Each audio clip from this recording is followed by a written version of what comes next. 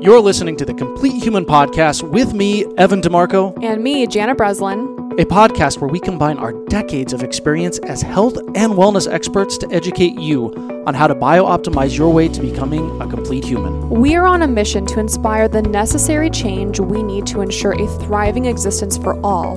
That's why with every episode, we bring you real science, deeper intelligence, and actionable takeaways in hopes of not only changing the trajectory of your health, but changing the trajectory of the entire human race. Are you ready to become a complete human?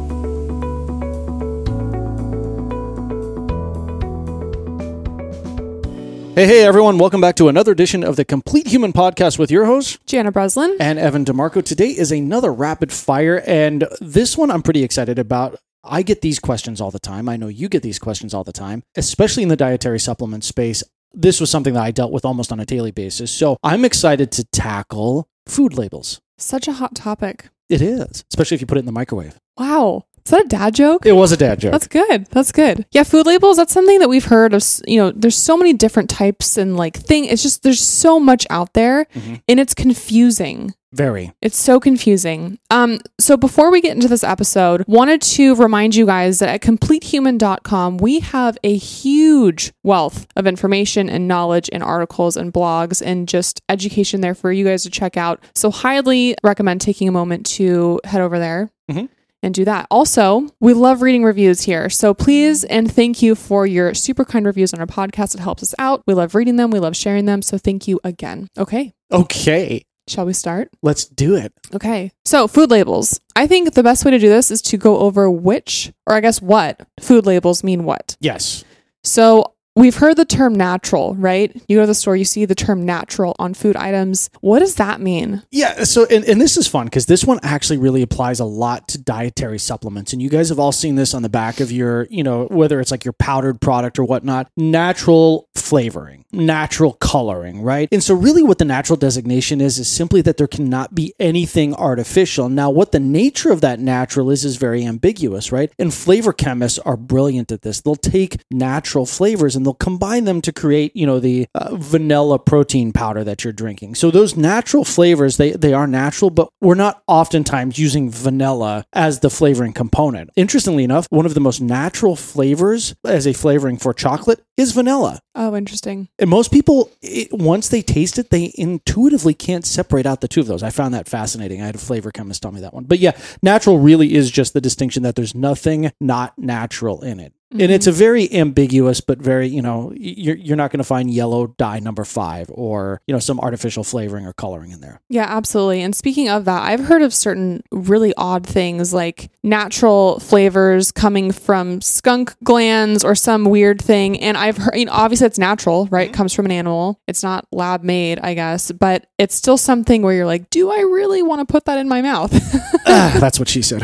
Yeah. I'm just reading my coffee cup for those of you who are listening to us. And if you are listening to us, we highly recommend you check out the YouTube because we are under our brand new neon sign today. I know. We have our new Complete Human sign. I know. It's a little exciting. But yes, good. There's so many different natural flavors and colors out there. Beetles is a perfect example of, So yeah, there's some things that when you really stop and think about it, like, not my favorite. But for the most part, it's benign and it is natural. Exactly. Okay, so the next one I would say is organic. Yeah. What does organic even mean? Nobody knows. That's actually not true. So the USDA really has made this the gold standard for any type of labeling. And so you have 2 different tiers of organic. The first is basically organic, and that's going to be the seal on your food or your supplement or anything that says USDA certified organic. And what that means is that 95% of the raw material inputs in that product, except water and salt, are certified organic. And that certification is a process where farmers, producers, ranchers, they have to go through this verification process with the USDA. USDA comes out and audits them. And what they do is they basically verify that no pesticides, no herbicides, no fungicides, nothing toxic that we've deemed non-organic has been applied to that farm or that ranch within the last 3 years. Now, that's a tough thing to do for a lot of farmers and ranchers. So that's one of the reasons that you see organic being such a higher price point in the market than you're just, look at organic mac and cheese versus regular mac and cheese. There's oftentimes like $1 differential, which on a low price point product like that, that's a significant amount of cost. Now, you also have a follow-up kind of of caveat to that is that you can say made with organic ingredients if 70% of the ingredients in that finished product are made with organic ingredients. Now, however, you don't get the USDA certified organic seal on that one. And so what consumers have to really recognize oftentimes is that they are paying for that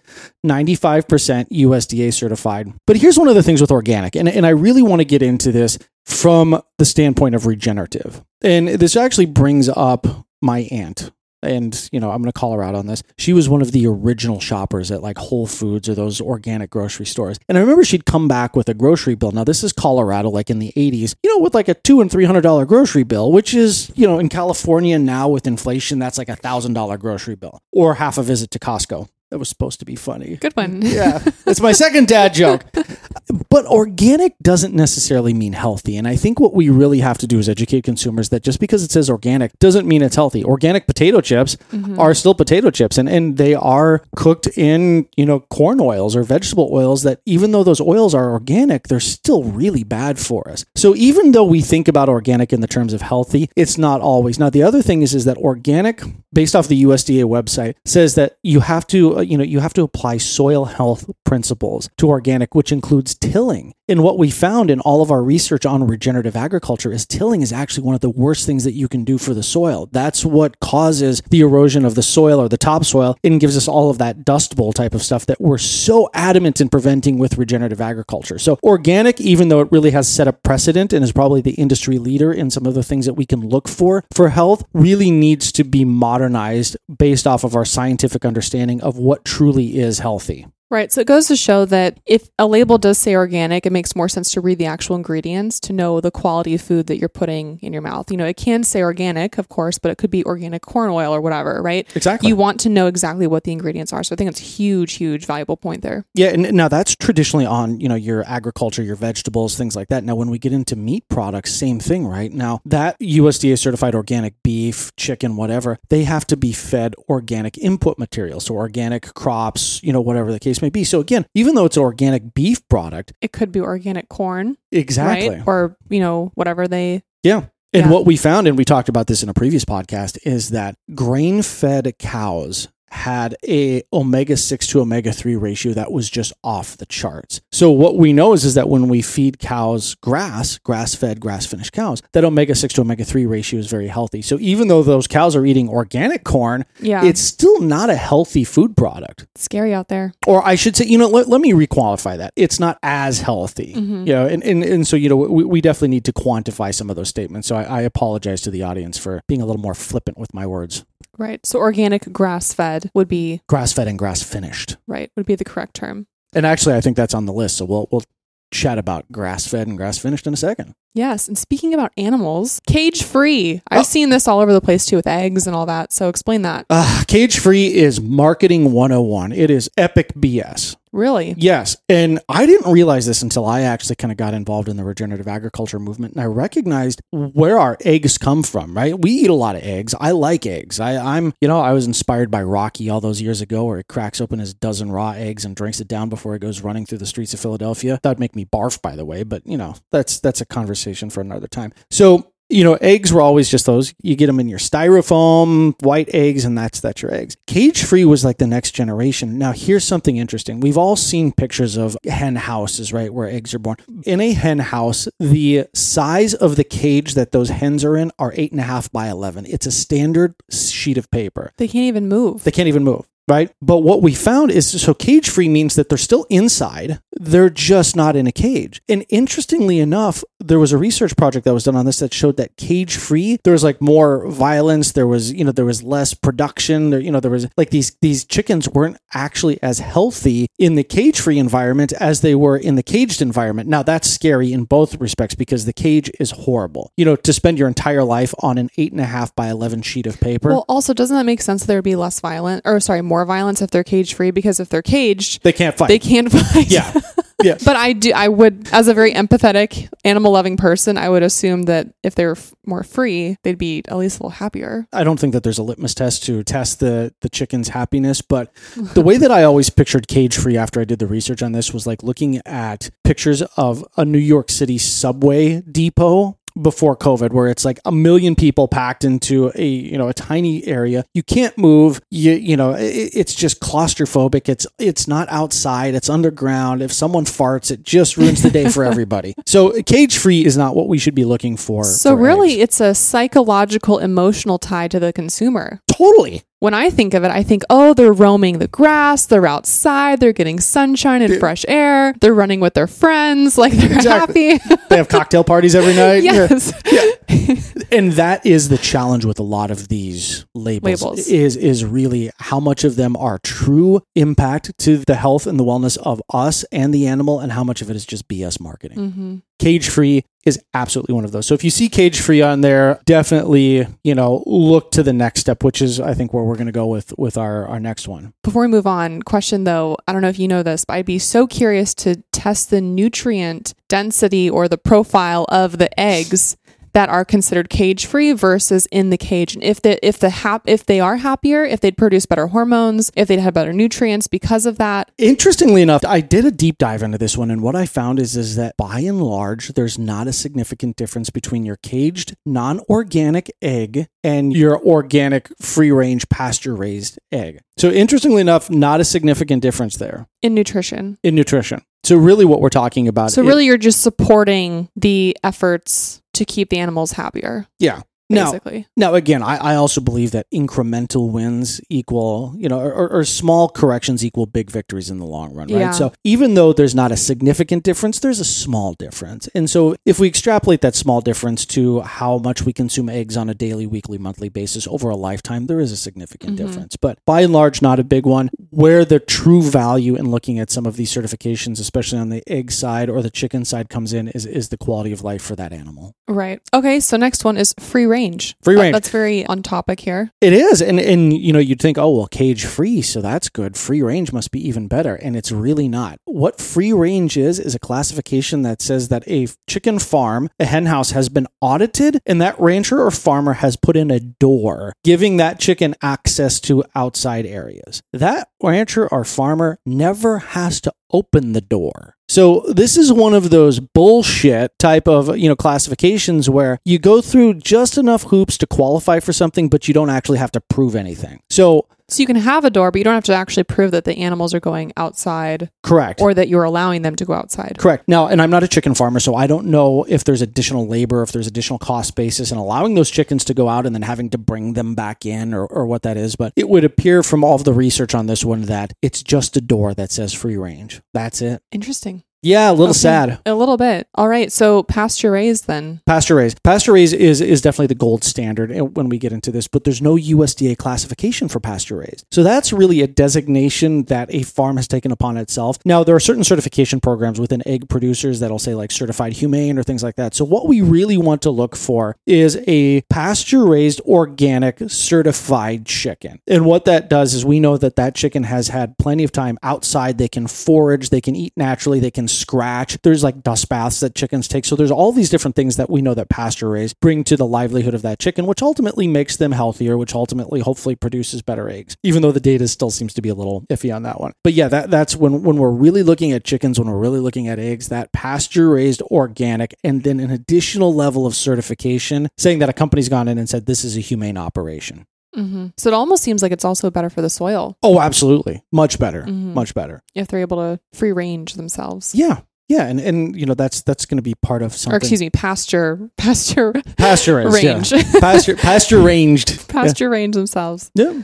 Awesome. So grass fed, obviously, moving more into like the larger animals, but grass fed. Yeah. So grass fed really just means that the cow was given, or the animal, the larger animal, mm-hmm. was fed on grass or forage for a part of their life. What you see, and this was more prevalent about 3 to 4 years ago when the whole grass-fed movement was really starting to capture a foothold here, is that grass-fed just meant that they spent part of their life on grass or forage. Mm-hmm. But what it didn't identify is what happened, for the last, let's just say 90 to 120 days of their life. And mm-hmm. and this is where things get a little wonky, right? Is we actually spoke to a rancher in Wyoming who opened up a USDA certified processing facility, which we just acquired for this very reason. Slide that in there. Just slide that in there. We just bought it.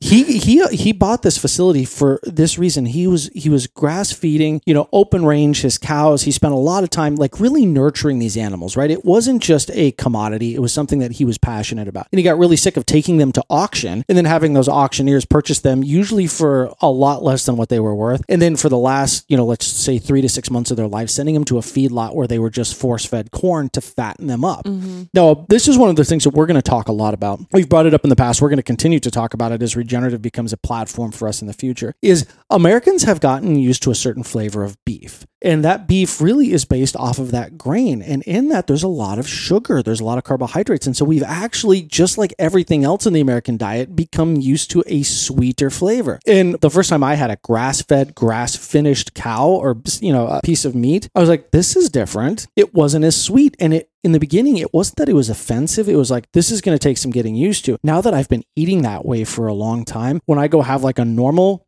grain finished or grain, then I'm like, ooh, this is gross. It's almost too sweet. Not too sweet, but you can taste the sugar in it almost. You can taste it, and you can taste, there's fat that comes with that, and a lot of the flavor in meat comes from fat. And so, but I think that there's a really good, environmental conversation, health conversation around grass-fed and grass-finished, mm-hmm. which I think is the next thing that we want to look for, because grass-finished. And there's no real certification on these things yet, and we need to get to a point where there's a governing body that does certify this, because even grass-finished is very deceptive. I spoke with a rancher who basically, through some loophole in some ambiguous, kind of ruling on this, was able to spend the last 30 days of the cow's life feeding them donuts, like 30 pounds a day of donuts, and it fattened them up and it brought that sweetness level up. But somehow, because of the type of donut he was giving them, it fell under grass-fed, grass-finished. So these are these things with these labeling that you really have to peel back the layers and figure out which one of them is really hyper-focused and,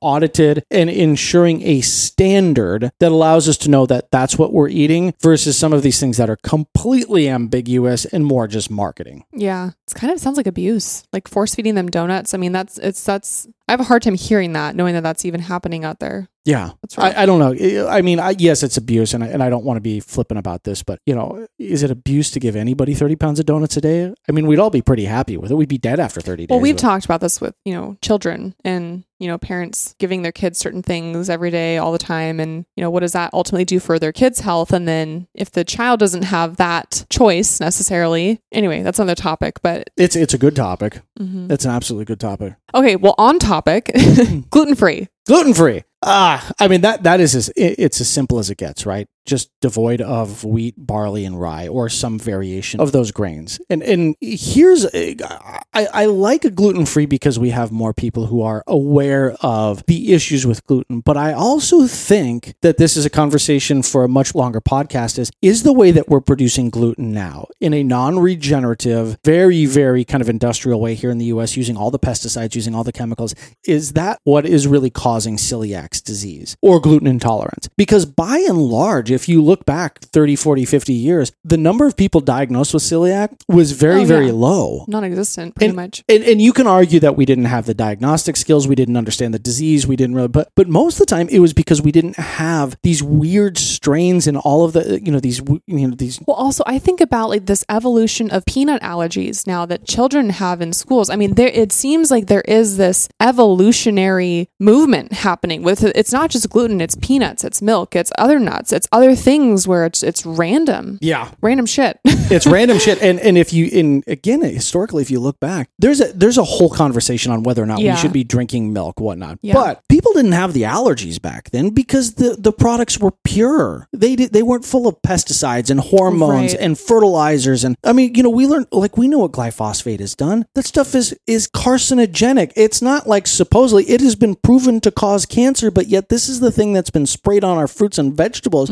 for so long. Yeah, the U.S. has it a little backwards. I mean, we hear all the time people go to Europe, they have the bread there, the pasta there, and all that, and they're like, oh, I feel great. Oh, yeah. No issues. I feel totally fine. I can eat that on a daily basis without any problems. They come back to the States, they eat the normal bread and, pasta here, have massive issues. Oh, yeah. Yeah. And I grew up in the kitchen of my family's Italian restaurant. I grew up on gluten. It was pasta and bread every single day. Yeah. Never had an issue. And I still don't for the most part, but if I eat more bread, I know I'm puffy for a couple days. For sure.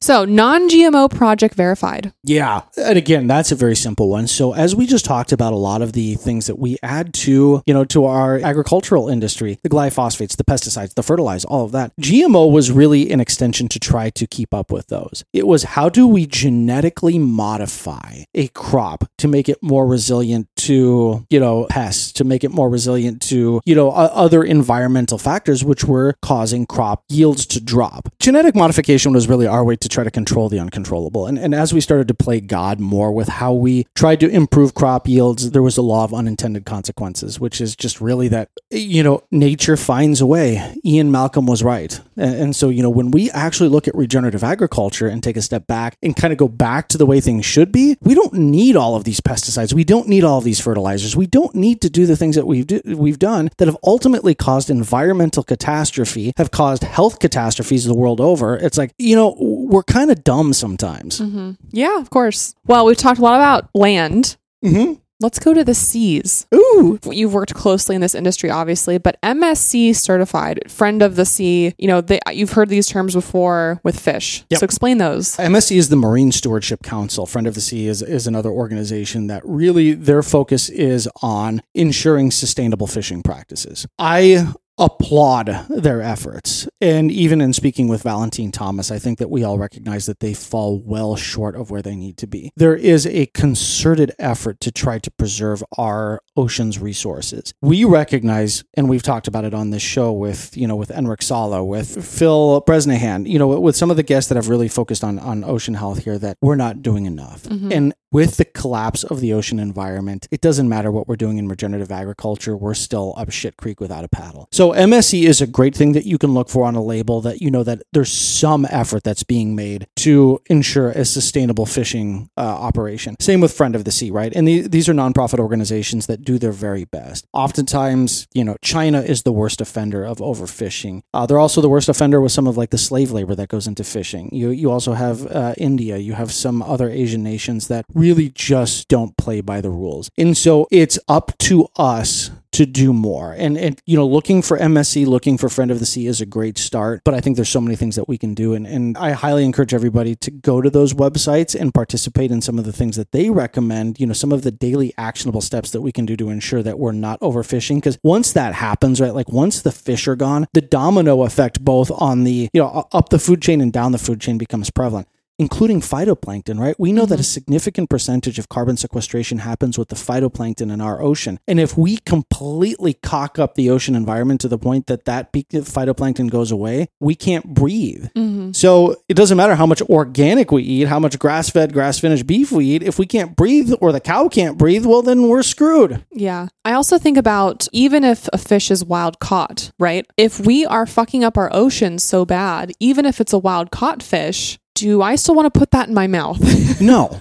And we know this, that the heavy metal toxicity that comes with people eating constant fish, I mean, they call it fish brain. Mm-hmm. It's like mercury, heavy metals, all of the stuff that we're dumping into our ocean. Yes, wild caught is better than farmed. The Bering Sea is cleaner than, the Pacific Ocean or the North Atlantic. So there's regions, but then all of a sudden, if we start marketing that, if we say, well, we only want to eat fish from the Bering Sea, well, then now that becomes overfished. And then you ruin that ecosystem. You ruin that ecosystem. So one of the things that we are going to talk a lot about is the regenerative diet, something you and I have been working on for a long time. And part of the regenerative diet is eating cyclically, eating in season, especially with fruits and vegetables, but then also recognizing that you shouldn't be eating beef every day or chicken every day. But if we eat cyclically within our protein sources, we start to stabilize the entire ecosystem. There's not as much of a demand for salmon. There's not as much of a demand for beef. And then as we start to stabilize those markets, those economies, well, then we start to see kind of this regenerative proliferation that takes place in land and sea. And that's the ultimate goal of all of this. Mm-hmm.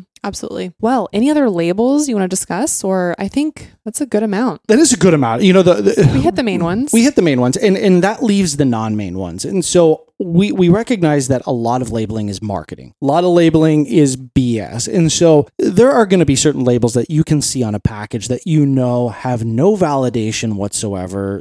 And those could be things like doctor approved or, stuff like that. And to be candid, I mean, we've put some of those things on our labels, but, and this is the big but, is that, we do have a medical advisory board that says, this is something that we would recommend. Certain labels that say like non-GMO or soy-free or dairy-free, those are all things to look for. But when it comes to validated, credentialed things, the things that we really want to make sure that we're looking out for are organic, grass-fed, grass-finished, non-GMO project verified. That's a big one. I love this one. And again, I'm going to harp on the vegans on this one. I apologize, but Beyond Meat and Impossible Burger are both made from genetically modified soy. Now, that genetically modified soy has a level that is concerning of glyphosate. So you get a contingent of what I would consider the vegan population, and I'm generalizing. They're like, no, GMO, all of this. And then their predominant go-to market strategy is genetically modified soy. Questionable. It's all questionable. The reality is, if we're eating healthy and we're supporting the companies that are feeding us healthy products, then we don't have to worry about the large corporations. And don't get me wrong, there's some good ones out there. There really are some good corporations out there that are taking an active stance in this, but there are some bad ones out there. And it's really up to us as the consumers to educate ourselves so that we know we are shopping and we are supporting with our checkbooks. Mm-hmm. Do people use checkbooks anymore? I saw one lady at the grocery store do it, and it just took so long. Yeah. I hope people aren't using them more. No. Our Visas, our American Expresses is shopping appropriately so that we continue to support the labels and the producers who are backed by these labels to ensure healthier people for a healthier planet. I love that. So just as a quick recap, so if you're shopping for eggs, you would suggest pasture-raised organic. Pasture-raised organic, absolutely. And then as far as the larger animals, grass-fed, grass-finished, ideally regeneratively raised. Yep. And then as far as fish, MSC, Friend of the Sea. MSC, Friend of the Sea, wild caught. Yep. If possible. If caught. And definitely, if you can, look for non-GMO project verified. Mm-hmm. Great. I love it. Yeah. And with those, you've now laid the foundation for shopping for healthy labels and laid the foundation for at least understanding your food sources and what you can and can't eat. Now, if we start to pair that with what we talk about all the time is diagnostic testing, now you have an amazing foundation from which, you know what to eat when you go to the grocery store. Yep. Or when you order directly from us at our latest venture. Exactly. All right. Cool. Wow. All right, ladies and gentlemen, this has been another rapid fire edition of the Complete Human Podcast with your host, Gianna Breslin. And Evan DeMarco. We will see you next week. Thanks, everyone.